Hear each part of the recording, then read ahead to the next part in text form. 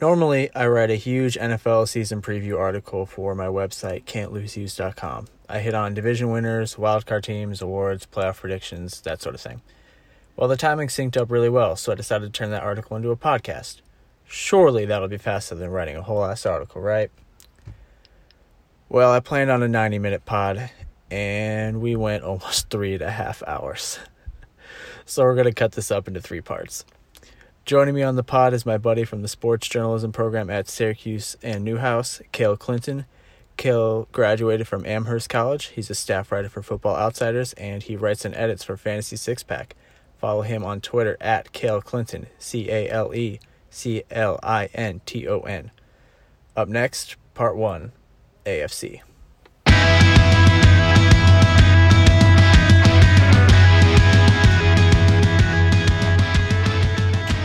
Welcome into the second ever episode of the Can't Lose Hughes podcast. We're going to be going through some NFL season predictions. Joining me today is one of my fellow MND students at Newhouse, Cale Clinton. How you doing, Cale? Doing well. Thank you for having me. Yeah. I'm looking forward to this. Yeah, week 1 really sneaks up on you. Yeah, we're recording this at 4:40 Eastern time, so before the Dallas-Tampa game. So if Tom Brady tears his ACL, it's not on us. It's out of our hands. Why would you say that out loud? Why would you do that to me? Because I'm a Bills fan. It wouldn't be the worst thing. All right, so where do you want to start here? Do you have any just general thoughts heading into the season here? I don't know.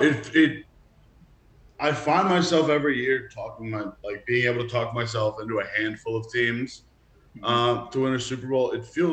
The field feels way wider this week, even though Tampa Bay, Kansas City are definitely top dogs.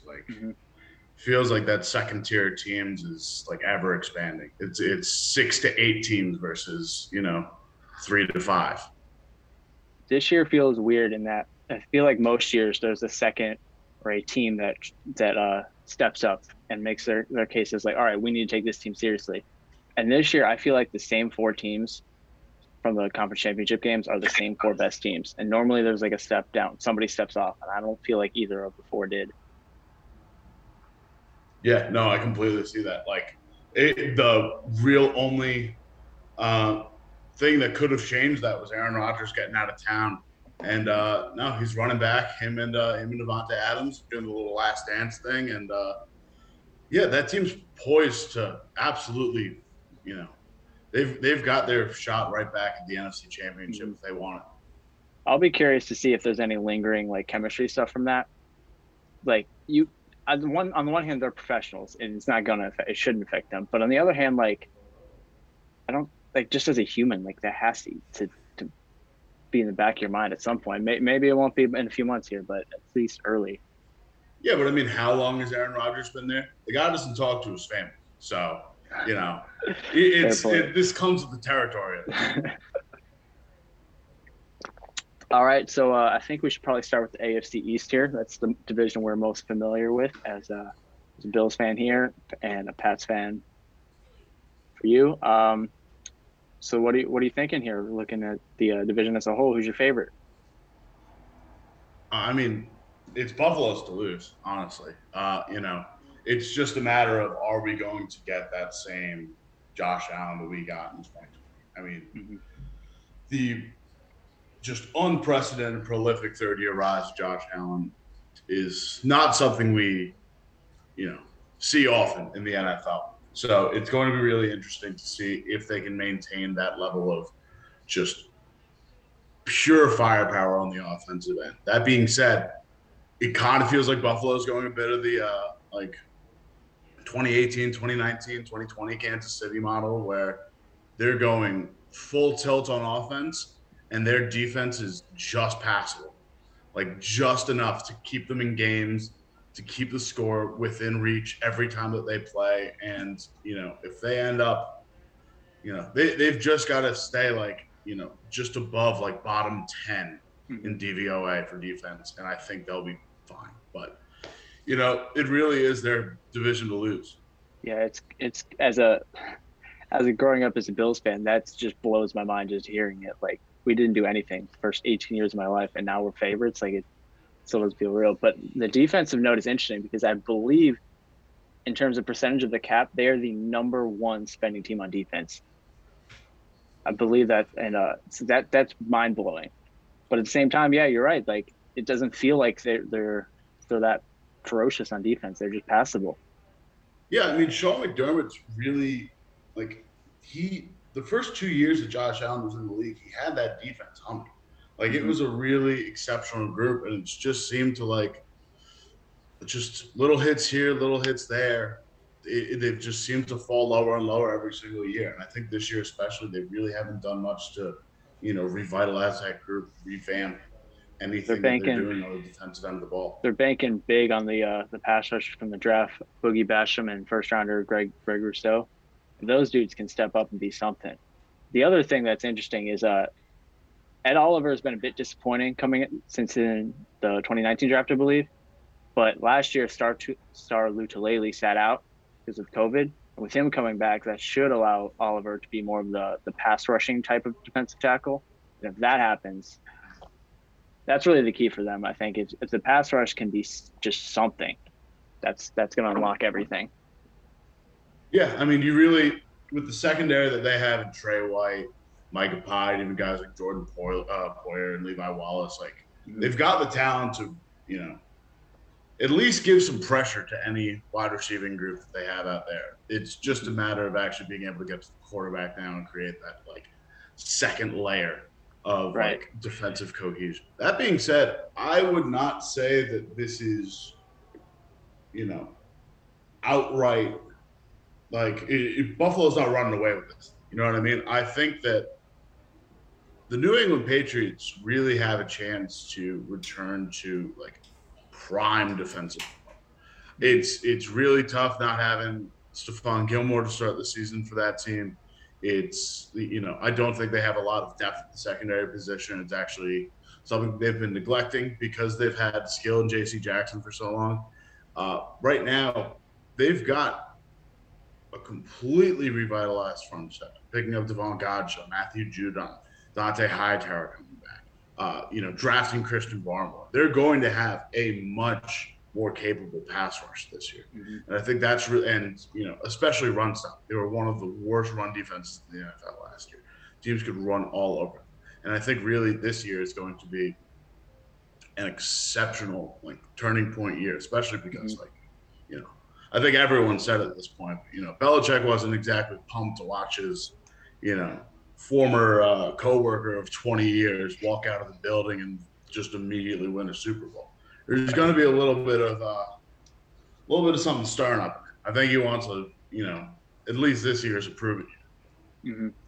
Yeah, the defense is definitely the strength of the team and the coaching especially, and the offensive line is solid like all around. That's the biggest biggest strength for Mac Jones. We haven't even mentioned him yet. They're starting a rookie quarterback, and that's going to be his biggest asset compared to all the other rookie QBs is having an O-line to protect for him.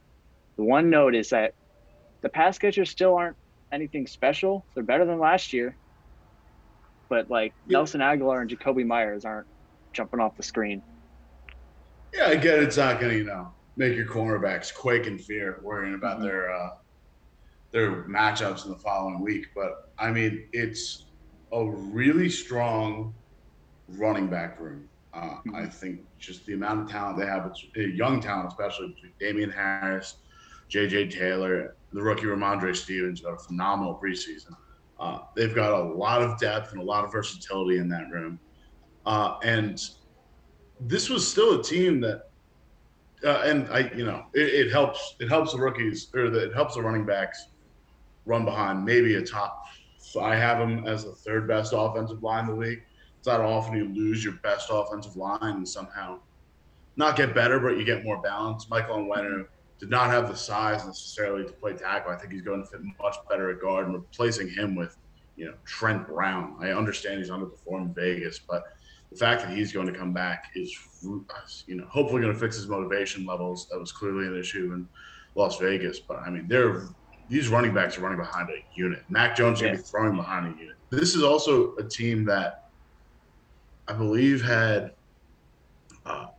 9 of their 5 of their 9 losses were one-score games last year. This team nearly beat the Seattle Seahawks in the peak of the let Russ cook movement. If Cam Newton and Stephon Gilmore both didn't have COVID last year, they ran the Kansas City Chiefs in Arrowhead to a one-score game with Brian Hoyer and Jarrett Stidham just trading interceptions back and forth. Like, it was a pretty miserable game, and they kept it very close. I will this is a team that finished 7-9 for all the doom and gloom that people gave Pats fans. This is a pretty competent team. I think they have a really good chance to bounce back. Yeah, it's to pivot towards the Dolphins. They're almost the polar opposite, at least offensively, because while the Pats' strength is their O-line and the receivers are, I don't know if a weakness, but it's not a strength.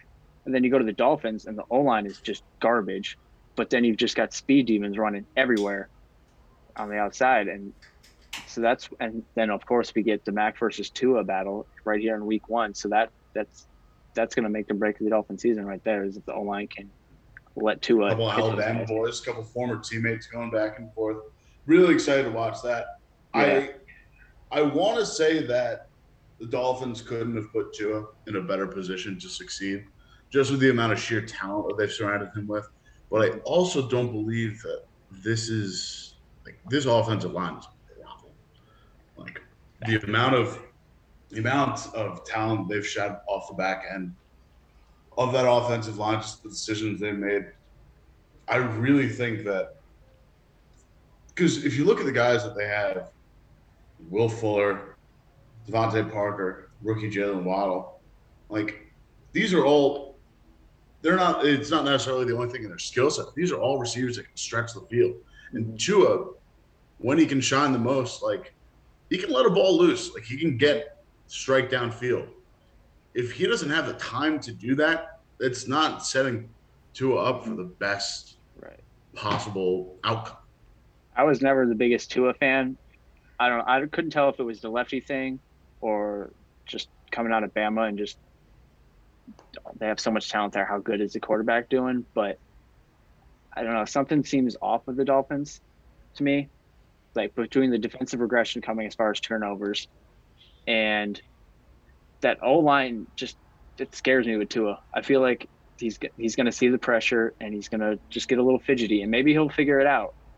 But I don't love their outlook there.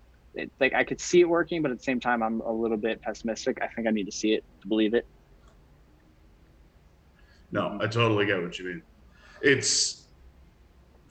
For a team that still feels in the early parts of a rebuild, the pressure seems, completely unbalanced. Like, it feels like there's a lot of pressure on this team to perform when, Brian Flores is in his 3rd, maybe 4th year there. Yeah, it's weird because they have the secondary is stupid good, and we've talked about the offense on the skill position wise, but like, they don't have an O-line and they don't have much of a pass rush either. And if you're losing both sides of the trench battle, I have a hard time seeing the upside there. Yeah, I mean, it is a testament to their secondary. Pivoting to the Jets, I think maybe their 4th corner on the roster is probably starting for the New York Jets. It's going to be really interesting for me to see Robert Saleh come in and try and do something with this secondary of guys that are, not that Lamar Jackson, not that Michael Carter. Like, I gotta say, I'm drinking the Jets Kool-Aid. That was really one of the things that I came out of doing my research here is I'm drinking the Kool-Aid. I was Eric Eager on the PFF forecast is drinking it as well, and I think he's won me over. I don't know about playoff contention here. The defense is on paper horrible. If he does anything with that on defense, props to him. But the offense, I'm excited. I'm really excited about the offense. I'm especially excited about. I'm sorry, I just stepped on you for that. I'm definitely most excited about Elijah Moore. Oh my God! Yes. Everything that I've seen and heard out of camp, the Zach Wilson to Elijah Moore connection is going to be special. Yeah, I took Elijah Moore in pretty much every fantasy draft I've done this summer, and I texted her. I didn't text. I was on Twitter. I was DMing one of my friends that's a Jets fan, and he was like, "Yeah, he's the best player at camp right now, the best on the roster." And pair that with Zach Wilson, who he looks like an eighth grader, but he plays like an NFL quarterback. I'm excited to see what he can do. Plus Corey Davis, a competent O-line, and a good play caller now. No Adam Gase. Like, ceiling is the roof here. Yeah, the LaFleur Shanahan system is going to be a lot of fun, especially, it'll be really interesting to see what they do with the just level of talent that they currently have. It feels like you're getting it on the ground floor or something special. Like watching this, like getting invested this season, watching this season, the amount of young talent that they have on the offensive side of the ball, like whether it be O-line, running back room, Zach Wilson at quarterback, receiver room. Mm-hmm. I really think that this could be something in a little bit. Like this is, we're very early on this, but, give the Jets like 2-3 years. If they could finally be a competent organization, like this could end up being the start of something really cool. Yeah. So what order do you have this division finishing in? Honestly, the one we went in, Bills, gotcha. Patriots, Dolphins, Jets. I'm not drinking the Jets Kool-Aid as hard as you. I think Miami's going to struggle a lot. I think the Jets still have like a lot that they need to deal with, especially on the defensive side of the ball. Quinn Williams is going to be great, but hopefully he has a breakout season. But I think beyond that, like they're not going to be winning a lot of games just because of the secondary. I think they're going to get, really outpaced really quickly by the amount that teams are going to be able to throw the ball on them. Miami, we'll see how this goes. I can't imagine the offense clicking well behind such a, porous offensive line. I really think the Pats are knocking on the door, wild card. I think they're going to be in contention. If the sky is falling at 7-9 and they had one of the most high spending, like unrealistic non-Bill Belichick off seasons that they could have possibly had, then they've got to be, they've got to make a quick turnaround, and they've got an incredibly easy schedule. Right. But yeah, this is Buffalo's to lose. I think we've really got to see how Josh Allen turns out. Like if he can maintain this level of success, then, they're probably in contention for a Super Bowl. Yeah. If the pass rush clicks for the Bills, Super Bowl seems extremely realistic for them. My bold prediction for this division is that the Jets will not finish in the cellar and will climb out get to third, probably not second, but leaving the door open there. What about you? What's your bold prediction for the AFC East? My bold prediction for the AFC East is that Mac Jones finishes top 3 rookie of the year. I think I don't know if it's a sidecar bold prediction. Depending on how the Jets finish, I actually do think Elijah Moore pushes into that conversation as well. I think he gets a high usage level for the Jets. I think he kind of takes on a bit of like a Deebo Samuel role that, he took on his rookie year with the 49ers. He's going to be running a lot of jet sweep. He's going to be used all over the field. I think he's got an incredible skill set. I just don't think he's good enough. I don't think the team's good enough to have him get pushed into that conversation, especially as a wide receiver. That being said, I think Mac Jones has the best situation of any rookie currently in football, or any rookie quarterback currently in football, mind you. I think he's going to be in that conversation. I think Aguilar with deep threat. I think Jacoby Myers is going to end up being a household name because of the connection he's going to have with Mac Jones. Just his do-it-all pass catching ability. He was lighting preseason up. And I even think that N'Keal Harry, now that he's been knocked down so deep on the depth chart, if he ends up sticking with this team and doesn't get traded, I think he ends up being a genuine contributor. And at that point, if we're going back to 12 personnel, early 2010s, grit and grind Patriots, short passes over the middle, a lot of muscle, a lot of power running. Mac Jones has the accuracy and Mac Jones has the brain to actually, execute in that regard. It's why Josh McDaniels has been speaking so highly of Mac Jones. It's why he was so sought after by the Patriots in the draft. He feels like a prototypical Patriots quarterback. And I think if he meshes well into this system and starts decently off enough early, then this is his to lose. Yeah, I agree I'm all in on Elijah Moore. Honestly, if I wanted to double down on the bold prediction, it would be Moore has the second most receiving yards in the division. Obviously, Diggs is the favorite there, but then no one on New England really scares me, and I don't know which Dolphin would it be, Parker or Waddle or Fuller. So Elijah Moore's second most yards in the division seems pretty realistic to me. So yeah, let's pivot over to the AFC North. And a rough division for one team today. So let's start. I think we got to start with the Ravens here. Already lost J.K. Dobbins to the season, and then losing Gus Edwards and Marcus Peters, torn ACLs. It looks like today for the season. Someone's got to check in on that training staff, that practice field. Like, there needs to be some sort of league intervention. This is an unprecedented level of injury. Like this. It's a tough injury, but I mean, I don't want to speak of the 49ers last year, but this is a tough injury bug to get, especially this early. Yeah, it's brutal. And I wasn't super high on them coming in, but all these injuries just keep adding up. Just the worries just keep adding up. How are you feeling about the Ravens as far as potentially winning the division here? I think the Marcus Peters injury hurts a lot in terms of their defensive projections. Yes. But I am in the camp that really believes this is going to be a year where Lamar Jackson becomes a much more well-rounded quarterback in the sense that he's never been that bad a passer. He's gotten his reputation as a bad passer. The receivers have sucked. Yeah, he's had no one to throw to. His efficiency has been very high as a quarterback in passing situations. And in all honesty, a lot of the situations where they run plays and pass plays, it ends up just getting chalked up to the fact that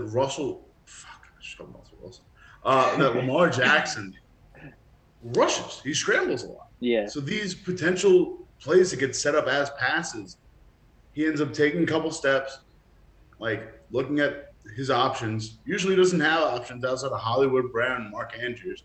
He ends up having to scramble. He ends up breaking out of the pocket. Those don't count as pass plays turned runs. They just count as run plays. I think especially before the Gus Edwards injury, I thought this when the J.K. Dobbins injury happened, and I still thought it was going to happen prior to that because of how heavily that Lamar and the offensive coordinator have talked about it this past season. But I really think that there's a chance Lamar Jackson can actually be a 4,000-yard passer this year. I think Rashad Bateman is an invaluable asset to this Ravens offense. Yeah. I think his injury preseason worries me a little bit, but I'm still high on the kid. He looks every indication is that he's got all the goods to be a stud receiver in the league. 1,000%. But also the addition of Sammy Watkins. Now you're starting 1 week.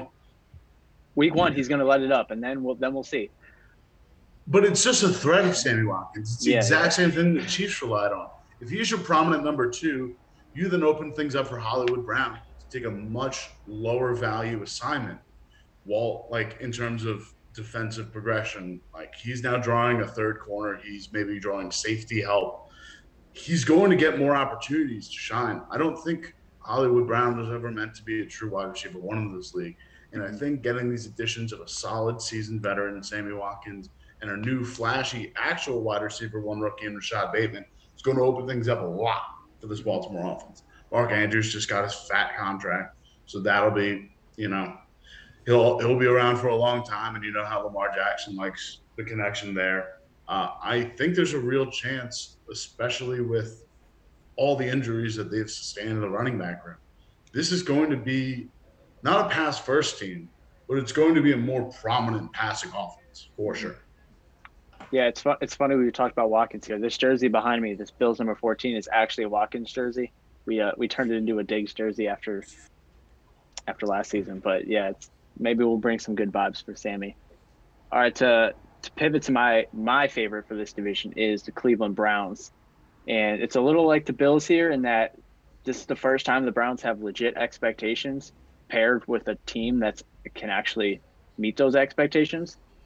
And so I'm super excited to see what the Browns got cooking this year. Odell's back. The defense, they've upgraded John Johnson in the secondary. I'm really looking forward to seeing what they can do. Yeah, bringing back their entire starting offensive line, probably, if not inarguably, the best offensive line in football. Mm-hmm. Just the Nick Chubb, Kareem Hunt rushing attack is unprecedented. I write and edit for a Fantasy Six Pack, and looking through Fantasy Pros historic database for like 2020 fantasy numbers. It's really not often that you see two running backs in the same team finish, particularly high, top 20, top 15. Nick Chubb and Kareem Hunt were running back 10, running back 11 in fantasy. That's how high their production values are. And I think just another year in the Stefanski offense is going to benefit everyone. I think Odell he seems to finally be feeling himself, according to reports. They've got a lot of talent in that pass catcher. Jarvis Landry, another, exceptional receiver. Everyone in Cleveland seems to love him. I don't agree with any of the fans saying this offseason that they wouldn't trade, that they don't need, they need more Jarvis Landrys and not more Odells, and they weren't willing to trade Jarvis Landry in exchange for Julio Jones. That is a terrible argument. I won't hear it. But I do think that this is going to be a pretty high-powered Browns offense, and they've only made upgrades on the defensive side of the ball. Mm-hmm. This is a pretty complete team, and for a team that's suffered so deeply for decades and decades and have never made a Super Bowl appearance, this is about as good of a chance as they've had in a long time. Yeah, I'm all in on them winning the division this year, and that was before all the injuries in Baltimore. Yeah, no, that's ruined the landscape for sure. I mean, I really thought this division was a two-team race between the Browns and Baltimore. But in all honesty, I've been rethinking. I've been really low on the Pittsburgh Steelers all offseason. Starting off 11-0 last year felt like a fluke. Turned out it was absolutely a fluke. Finishing the season going 1-5 the rest of the way, getting their doors blown off in the playoffs by the Browns. But I'm starting to come around on them. I'm not confident yet in them, but I'm willing enough to say they might be underrated at this point. Yeah, I'm in the same boat. You look around, the defense is just as good as it has been. The offense, Big Ben seems healthy.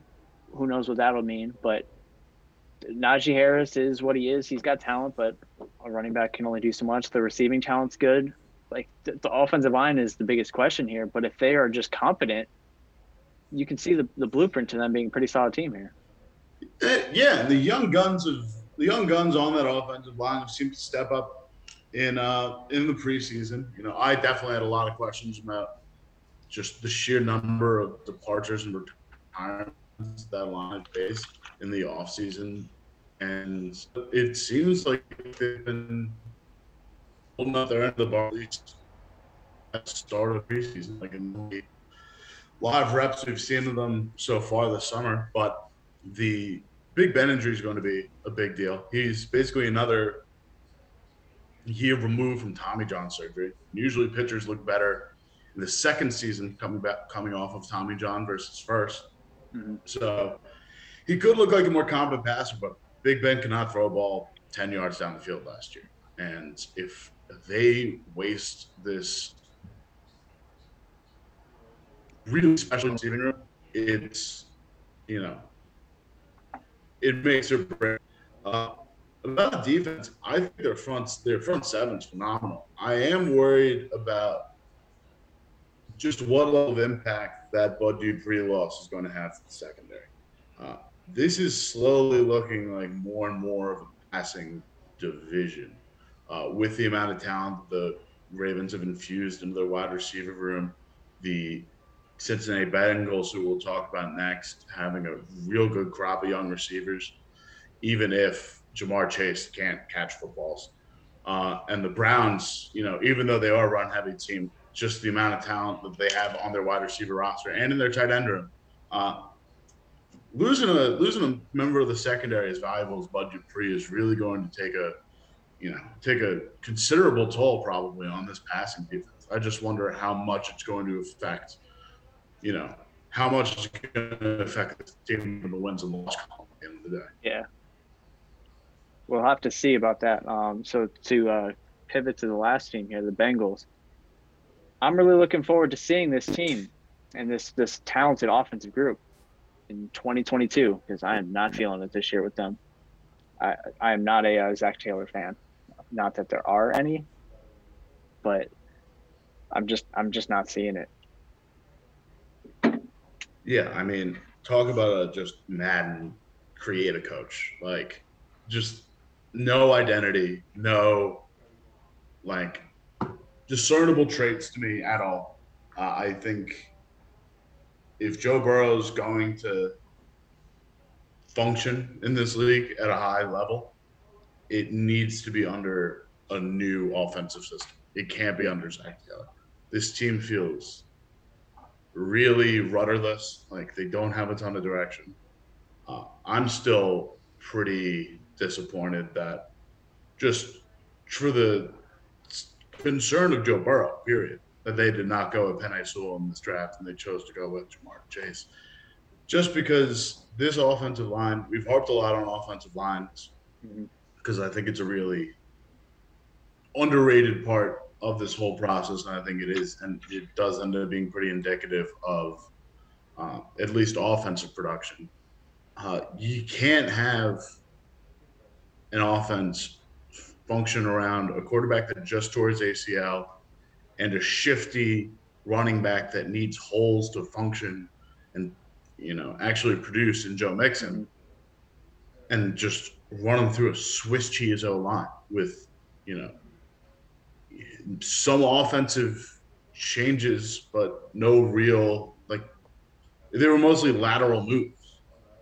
There was no real improvement on this line. At the time, I was about 50-50 whether to take Jamar Chase or Penei Sewell. And as it gone on, Robert Mays and Nate Tice just laid into it the other day on their podcast. That was enjoyable. But I mean, I'm convinced now that they probably should have gone with Sewell. I mean, if you go Sewell in round one, they could have taken any one of a half dozen studs in the second and third rounds. What could have filled the same wide receiver 2 role. I'm really excited about T. Higgins. And if I'm that excited about T. Higgins, what was the point of Jamar Chase? It adds depth to a system, but, substituting A.J. Green for Jamar Chase helps a youth movement, but in terms of, present production for an offense, I don't know. Yeah. I think the upgraded offensive line is going to be way more valuable. Right.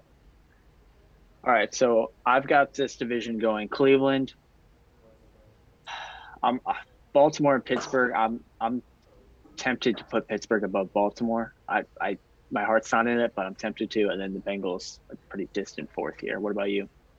No, I'll stay strong on Baltimore. I still think Cleveland wins this division pretty handily, but I'm really confident in Lamar's ability this year. I don't know if it's MVP season 2, but I think it has that level of potential. I think the change that I hope to see in this Baltimore offense would be enough to make them a top 3 team in their division. I just don't think they're beating the Browns twice is my thing.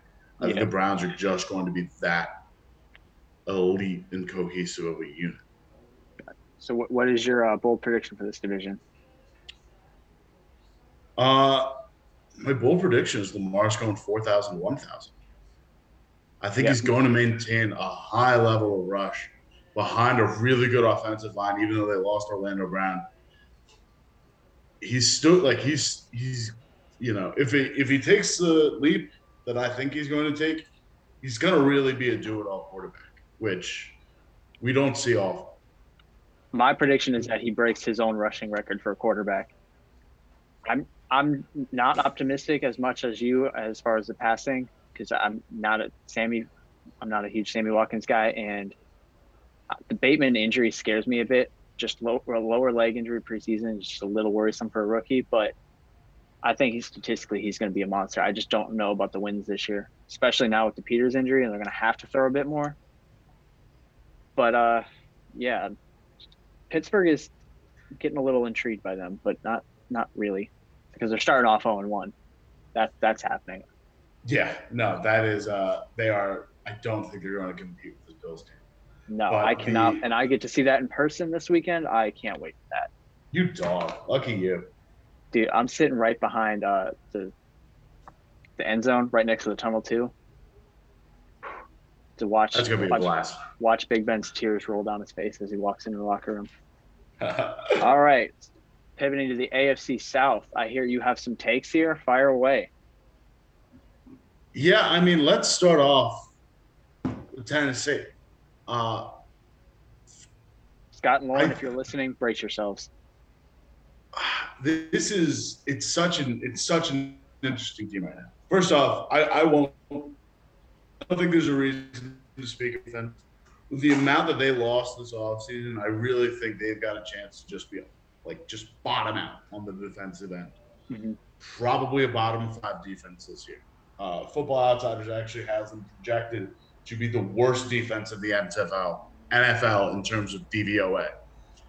This offense, even with the addition of Julio Jones, is really a 4-man offense. It comes down to Tannehill, Derrick Henry, A.J. Brown, and Julio Jones. Now, I think the thing that really held this offense together was the brain of Arthur Smith. Right. I think Arthur Smith losing is cataclysmic for this Tennessee offense. Arthur Smith should be heavily credited for completely vitalizing. I think he should expect royalty Tannehill's future contracts. Henry was not the same Derrick Henry that we've seen. He wasn't Tractor Cito under Mike LaFleur when he was the offensive coordinator of the Titans before he left for Green Bay. He had 2 middling years before he really broke out into this, heavy carries, grit and grind, like just ground and pound running back that we've come to learn, know today. On top of that, I've done a lot of research into 2,000-yard rushers. Derrick Henry's the 8th person to do it. Everyone else has seen significant regression in the season immediately following that 2,000-yard season. I think 2 of the 7 running backs have averaged 90-plus yards a game. None of them have averaged 100-plus yards a game. Barry Sanders is the only running back of those 7 to break 1,400 yards in a season. And they've all essentially seen a decline anywhere from 25% to 40% in total rushing. It's a significant drop. Derrick Henry's numbers, he's just line up and to the right. Like, it is nothing but ascension. He's the only running back ever in the history of football to rush for 2,000 yards in high school, college, and the NFL. The senior season for Derrick Henry in high school, where he ran for 4,500 yards and however many total touchdowns, looks like pure fiction. If it wasn't previously recorded on the internet, I wouldn't believe it.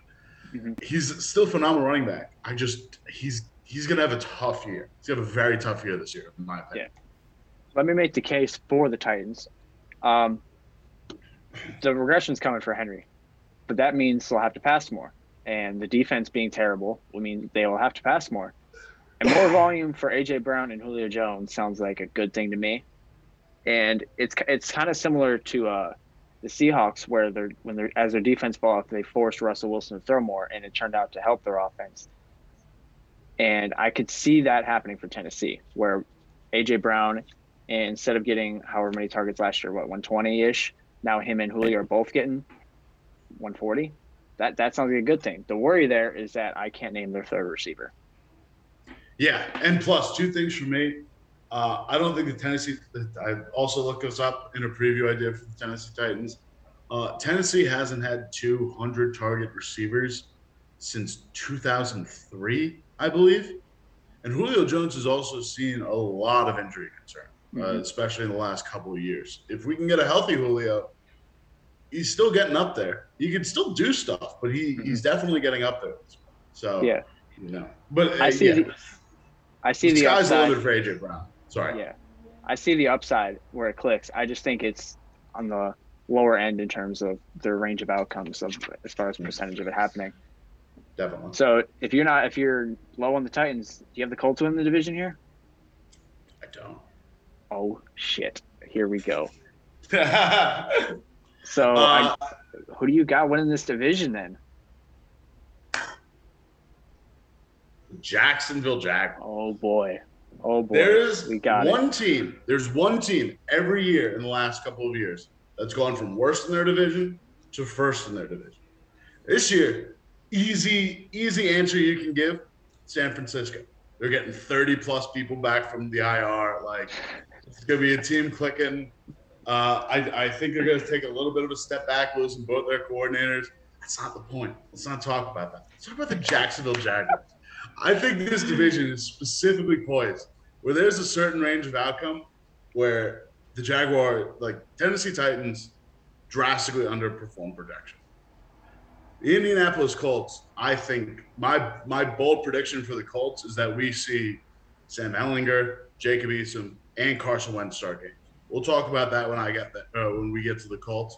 But I think this is going to be a bit of a bumpy ride for the Colts. Jacksonville Jaguars are very intriguing. They're bringing back all 5 of their offensive line, which continuity on the offensive line is key. If anything, that's going to bump you up a couple points in the rankings alone, regardless of skill level. Cohesion and continuity on the offensive line is paramount to success there. I think they've got enough skill players. Obviously, they've lost Clyde Edwards-Helaire Travis Etienne. Yes. They lost Travis Etienne for the season. That's a big blow. James Robinson's still a very competent running back. Trevor Lawrence is Trevor Lawrence. I think they've slowly developed, adding Marvin Hall, keeping DJ Chark. I think they've developed a little bit of a feisty wide receiving room. How is their defense going to fare? I don't know. But I think this offense does have a ton of upside. Urban Meyer's always talked about the fact that, first and foremost, to run his offense, he needs a quarterback. Brian Schottenheimer and Daboll running this offense along with Urban Meyer, this is going to be Trevor Lawrence's rookie of the year to lose. I know I said that about Mac Jones, that he was going to be in the conversation. If this is the universe we're going into, where the Titans underperform, the Colts underperform, and the Jaguars sneak in, there's no way Trevor Lawrence isn't winning rookie of the year. They win the division, yeah, it's a wrap. It's not even. Oh yeah, not even close. And I think I do agree in that some of the stuff Urban has said over the offseason we're losing a little bit of the sight that he's been a successful football coach everywhere he's been. Granted, it's been at the college level, but he knows what he's doing a little bit more than I think some people have given him credit for. Mm-hmm. On the other hand, I don't know. I'm just not. I want to be there. I want to be where you're at. And you've sold it well to me, because I do not like really any of the teams in this division, but I'm not quite all the way in on as much as you are here. I like the AFC South. The AFC South is a real mess, and I think there is, there's a lot of chance for some, Urban Meyer college trickery. I think there's a lot of stuff that he's done, whether it was, issues with the strength coach immediately starting the season, uh, drafting Etienne in the first round and now just not having him contribute in his rookie year. Mm-hmm. I think there were also a lot of reports at camp about players complaining that the training camp was feeling a little too collegey with how Urban Meyer was running things and treating players. But at the same time, I think this is going to be a team that I don't think they've, shown everything that they can do this offseason. Mm-hmm. I think there's a lot of trickery, up Urban Meyer's sleeve in this offense. And I think if anything, they can just, they can, work around their difficulties and find ways to win in unexpected ways. I don't think a lot of teams are ready for what this team can throw out. And they're going to get off to a 1-0 start here. They got Houston in week 1, so lock it in. Good start. And let's just hit the Texans real quick. I mean, I wrote down as their one strength as being low expectations, because I have what else is the only thing that really is to talk about here is what the hell they're going to do with Sean Watson. He's apparently on the 53-man roster, and they're just going to bench him the whole season. I mean, it's a bad precedent until they put him on the commissioner's list and they have actual, not credible, but until there's an actual decision made around it, I don't think they can really do anything but just hold him on the roster, put him on leave. But this is a roster. This offense especially is a roster full of names where I just look, oh, yeah, that guy is still in the league. Like running back room, Mark Ingram, Phillip Lindsay, David Johnson, Rex Burkhead. Some of the wide receivers consist of Brandon Cooks, Chris Conley, Danny Amendola. Like, this is a who's who of, like, people you would have been intrigued by in Madden drafts in 2016 and 17. Like, this is a funky roster. And I guess you need to throw anything at a wall to kind of see how it sticks. This defense looks even worse now the Brandon Robley trade has gone through to the New Orleans Saints. Probably trading one of their best corners that they had on the roster. And, this is, I guess they're vying for whatever quarterback ends up in the 2021 or 2022 draft. But they've got a lot more holes to fill beyond quarterback at this point. Yeah, this team sucks. I don't want to talk about them anymore. Let's circle back to the Colts. I think we're both a little bit iffy on the Colts. They've had a rough offseason here with some injuries and a bunch of COVID-related issues. Lindsey Jones on the Athletic Pod said that it's a rumor that over half of their starting offense is unvaccinated. So on a week-to-week basis, any number of them could be out. I did not know that. That's terrifying. And when the main one is your starting quarterback in Carson Wentz, who's also been dealing with a pretty significant ankle injury throughout the offseason, there's a lot of reason for doubt here coming into the season. Yeah, I could not agree more. The Carson Wentz situation is so intriguing to me because the Indianapolis Colts are incentivized. If things are going south or if they don't think that this is going to pan out, they're incentivized to just bench Carson Wentz. It's the difference between giving up a second-round pick and a first-round pick in this year's draft. Mm-hmm. If that happens, they've essentially just got to wave the white flag on the season. Right. And it feels like they've got a lot of, young talent. They've got a really strong running back room. Their wide receiver room is starting to come together. They're putting a lot of money in weird places on the defensive end in the positions you wouldn't normally want to invest all of your money in not edge rushers, but linebackers, defensive line, instead of putting it in corners and edge rushers. But this is going to be a really interesting year, and I think that level of instability in all phases of the game, even the offensive line, having Quentin Nelson, maybe the best offensive lineman in the league, deal with a foot injury, having to carry the rest of this offensive line, and foot injuries for quarterbacks and foot injuries for offensive line are two very different injuries. With Yep. the amount of ground and pound, just the wear and tear that Quentin Nelson's going to have to put on that foot, stomping and driving every single play, it's going to be a completely different reaction than like Carson Wentz wearing a couple extra socks on his foot to keep it numb and to keep it in place. Maybe this line will look better when Eric Flowers eventually gets healthy, but it's such a weird position to be in. Like, it is maybe the true definition of no man's land for a team.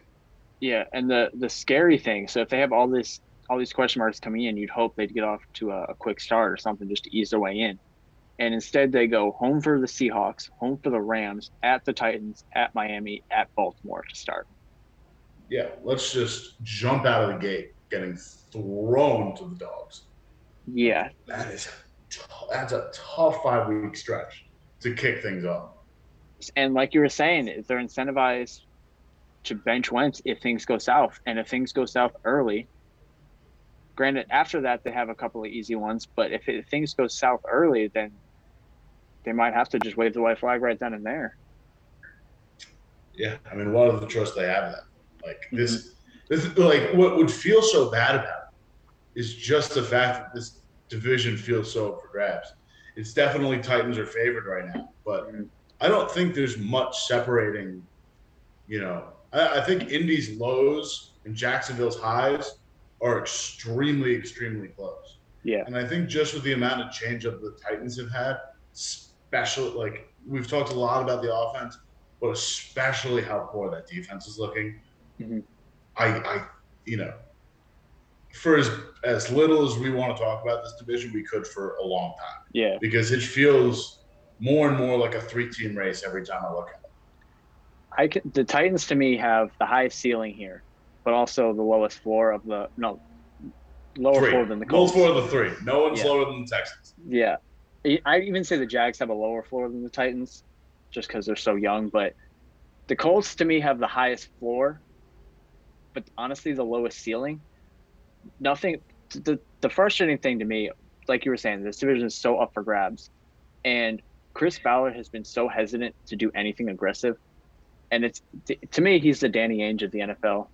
They've had so many opportunities to go get somebody, go get something, and they just kind of don't. They do these little moves like they traded for DeForest Buckner. They traded, I believe, the 14th overall pick for it. That's a bit of a risk, but not too much. And then this year, why not go up and get somebody? Let's say they make the trade up. And they go up to 11 and go get Justin Fields. How are we feeling about this team then? Like, we could say that for about a half a dozen teams, but I just wish they would have been more aggressive and got somebody for the future, not Carson Wentz. Carson Wentz, I mean, if we're talking ranges of outcomes, like, you could either be in the running for MVP or in the running for worst quarterback in the league. Yeah. Like the valley that exists between the ranges of outcomes for Carson Wentz is so vast. And, if it hits on that high range of outcomes, on that high end of expectations for them where, we do see a really, on the ball Carson Wentz, the only thing that he needed was to just change his scenery, get a little bit more protection on the OL and get some more weapons in his hands. I see where they could talk themselves into it. Especially with the Frank Reich connection. Oh, 1,000%. It's not what made him so good, but, it certainly helped him in Philly. Mm-hmm. It just – I think that the low end of it is so low that, do you give up that high draft capital and that investment of cap space to take a flyer on a guy? Like, yeah. It doesn't seem to balance properly. Yeah, the whole move just made no sense to me. So you're going with the Jags. I think I'm going to default to the Titans. I can see the upside there. My bold prediction for this division, a little bit spontaneous one, but I think A.J. Brown could lead the league in receiving yards. It'll be top 3. So I'll go with that, top 3. Yeah, my bold prediction is Derrick Henry is sub, 1,400 feels. I don't know, man. You picked the Jags to win the division. That sounds like a bold prediction. That's its own bold prediction. But I'm still. I think Derrick Henry is going to, in the words of Max Kellerman, fall off a cliff. Oh, I love Max. All right, let's go to the last division here. I think we both are going to have the same division winner here, the Las Vegas Raiders. No, I'm just kidding. I got the Chiefs here. What else is there to say? Got Andy Reid, Patrick Mahomes, Travis Kelce, Tyreek Hill, Tyrann Mathieu, Chris Jones. Pencil it in. Book it. That being said, this is the worst Chiefs team we've seen in the past Mahomes era, in my opinion. I think they probably overcorrected after the Super Bowl, and I understand the necessity behind changing your offensive line and investing wholeheartedly, getting guys like Joe Thuney, getting not Chris Long, getting Kyle Long to come out of retirement, getting Lawrence Duvernay-Tardif not Lawrence Duvernay-Tardif, the doctor. No, that sounds right. Long name. Yeah, the Chiefs doctor that took off to help fight COVID in Canada and then came back. There are certainly some upgrades on this line, but I know you're not a Sammy Watkins guy, but Sammy Watkins. Oh, he hurts. That loss hurts. Big unspoken role in this Chiefs offense. Behind Travis Kelce and Tyreek Hill, who's the wide receiver 2? Is it Miko? Yeah. Miko Hardman doesn't, strike fear in the hearts of defenses, or at least, draw the same concern level as the Sammy Watkins. I don't think, Demarcus Robinson is going to have the same level of effect. And at that point, what's your depth? Byron Pringle? It's really, Travis Kelce, Tyreek Hill, and Clyde Edwards-Helaire. Sorry? There's a reason they tried to sign Juju, and I can't understand why Juju didn't take more money to go play with this team, but there's a reason they wanted him. Yeah, I mean, they needed one other person. Another thing I will point out is they've always had a star feature back, whether it be them taking Le'Veon Bell, whether it be them having Kareem Hunt in the early years of Mahomes, but they've always had a prominent NFL running back to also carry the workload.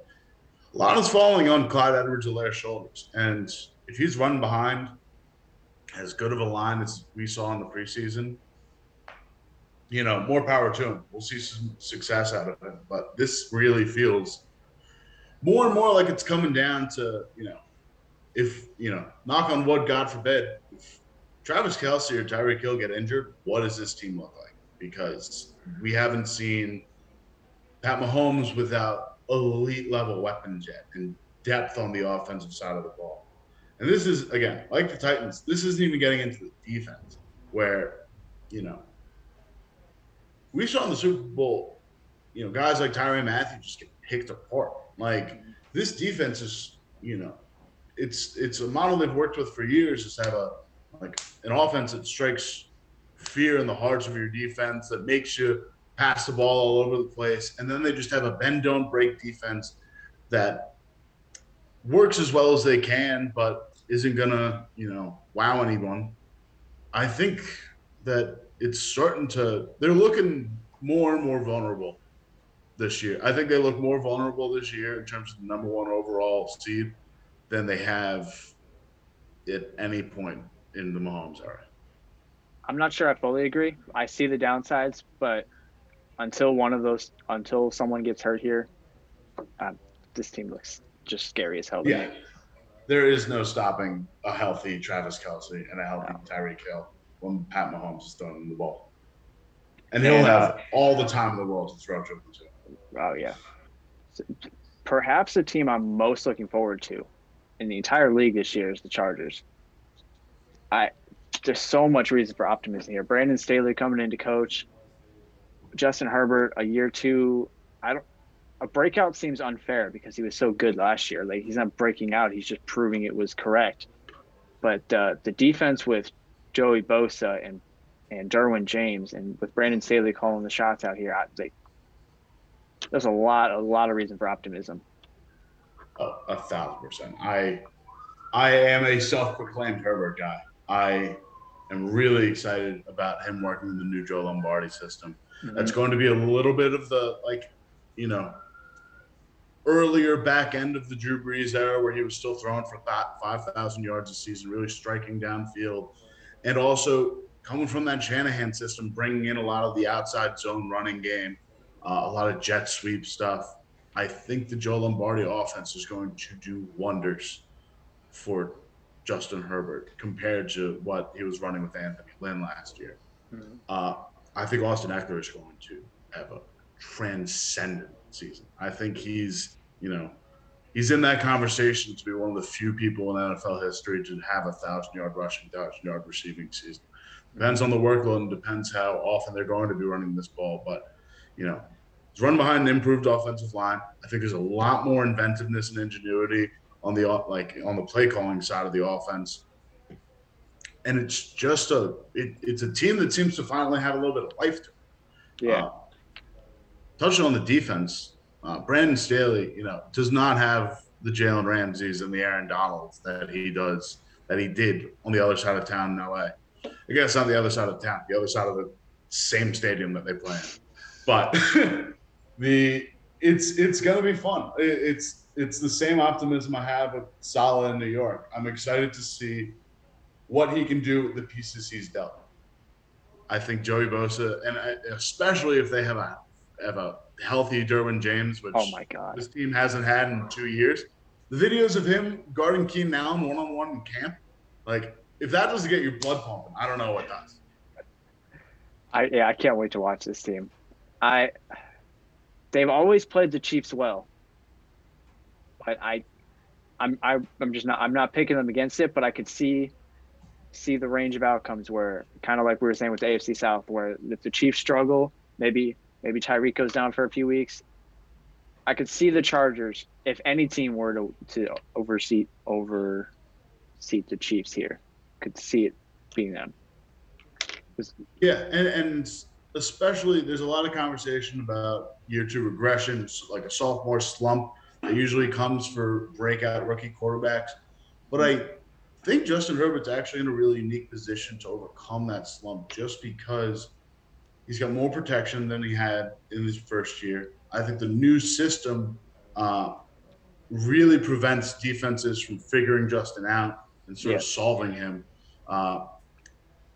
I think it's going to really suit his skill set a lot, and it's going to be really interesting. He's also got an incredible support system there. Not only has Drew Brees been showing up for casual mini camp appearances and training camps just to help Justin work with the system, he's also got Chase Daniel as his backup, who was in New Orleans backing up Drew Brees for forever, who's apparently been an incredible offensive mind, a great locker room presence, just because he's able to teach these guys so much. I think he's going to be a great mentor for Herbert. And he's got Jared Cook now. Jared Cook is a big upgrade at tight end for him. And I think, he's getting up there in years.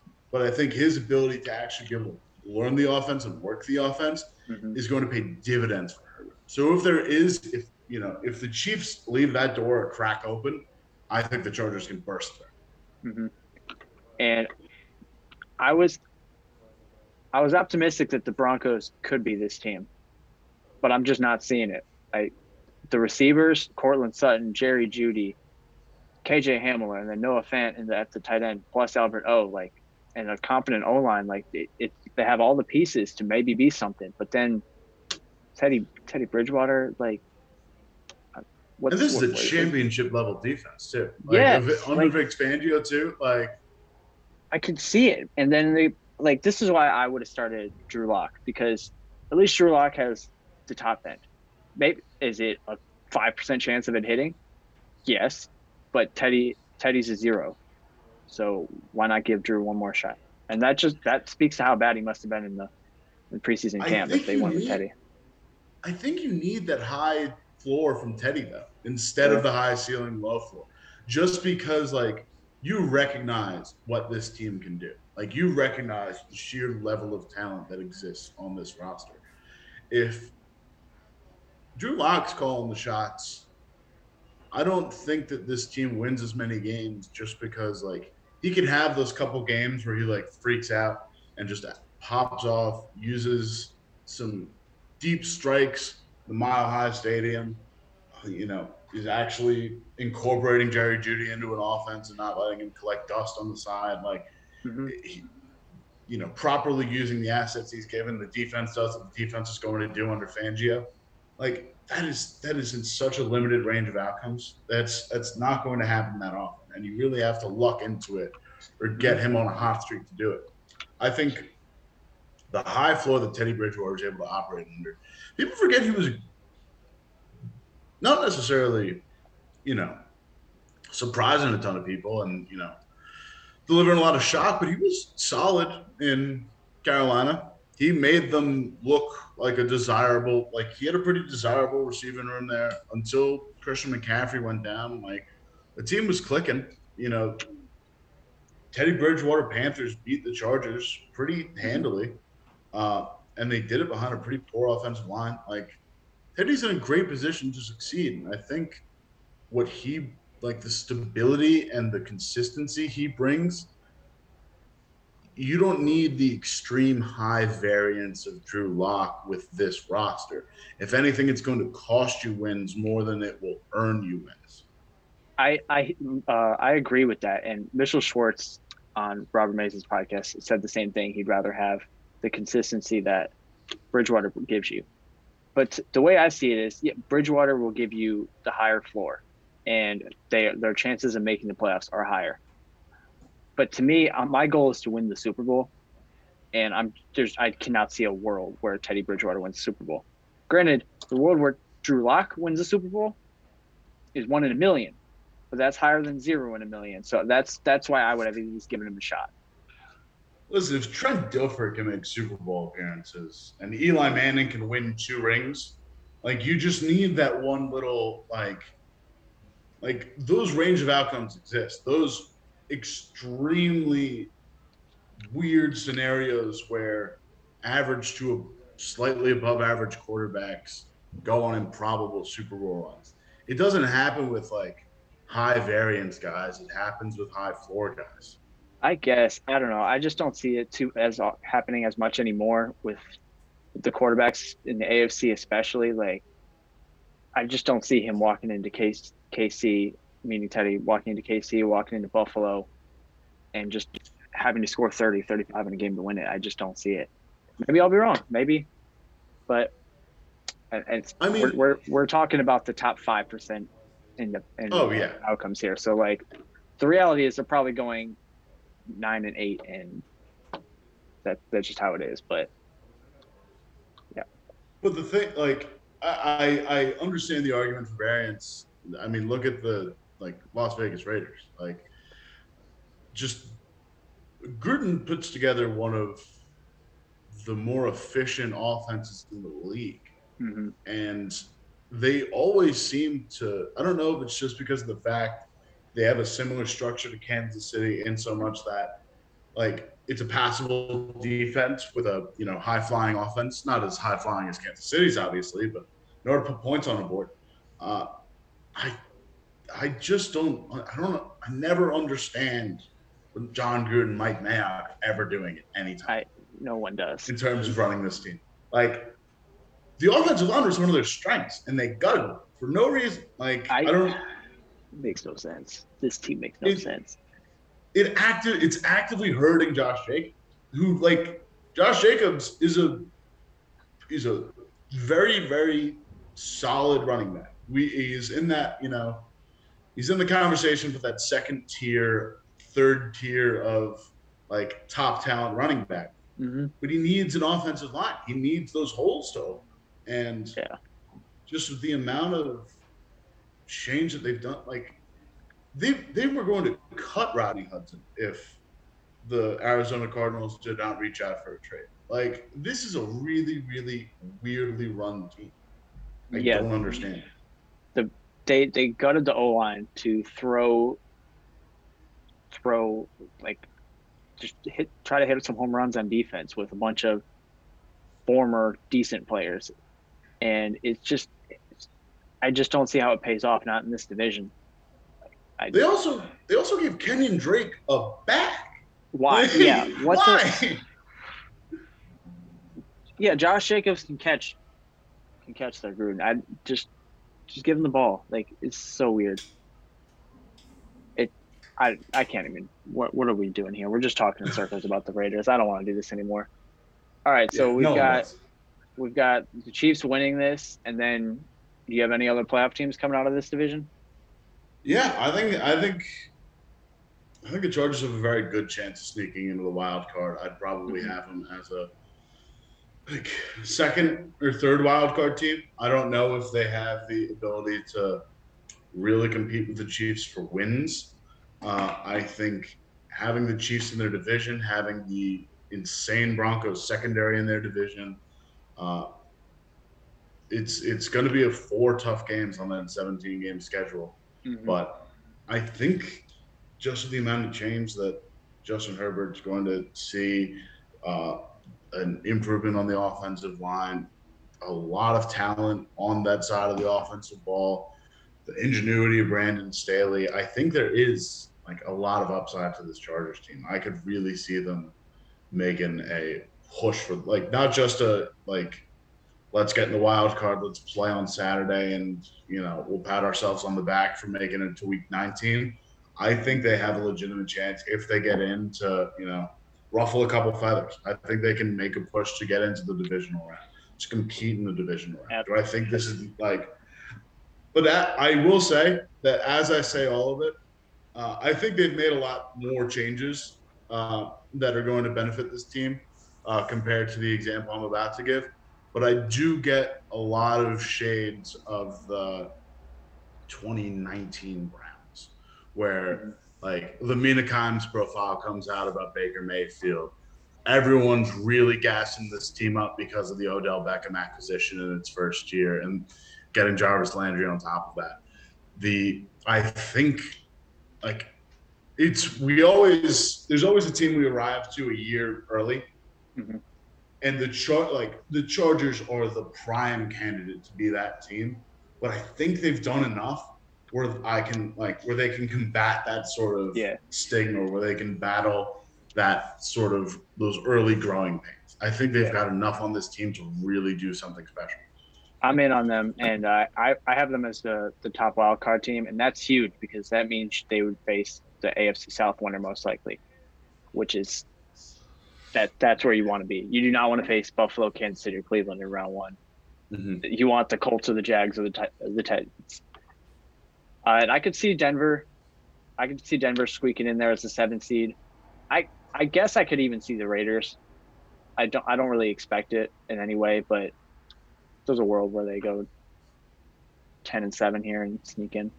So that was part 1 of my NFL season preview with Cale Clinton. In part 2, we'll be tackling the NFC. Stay tuned for that.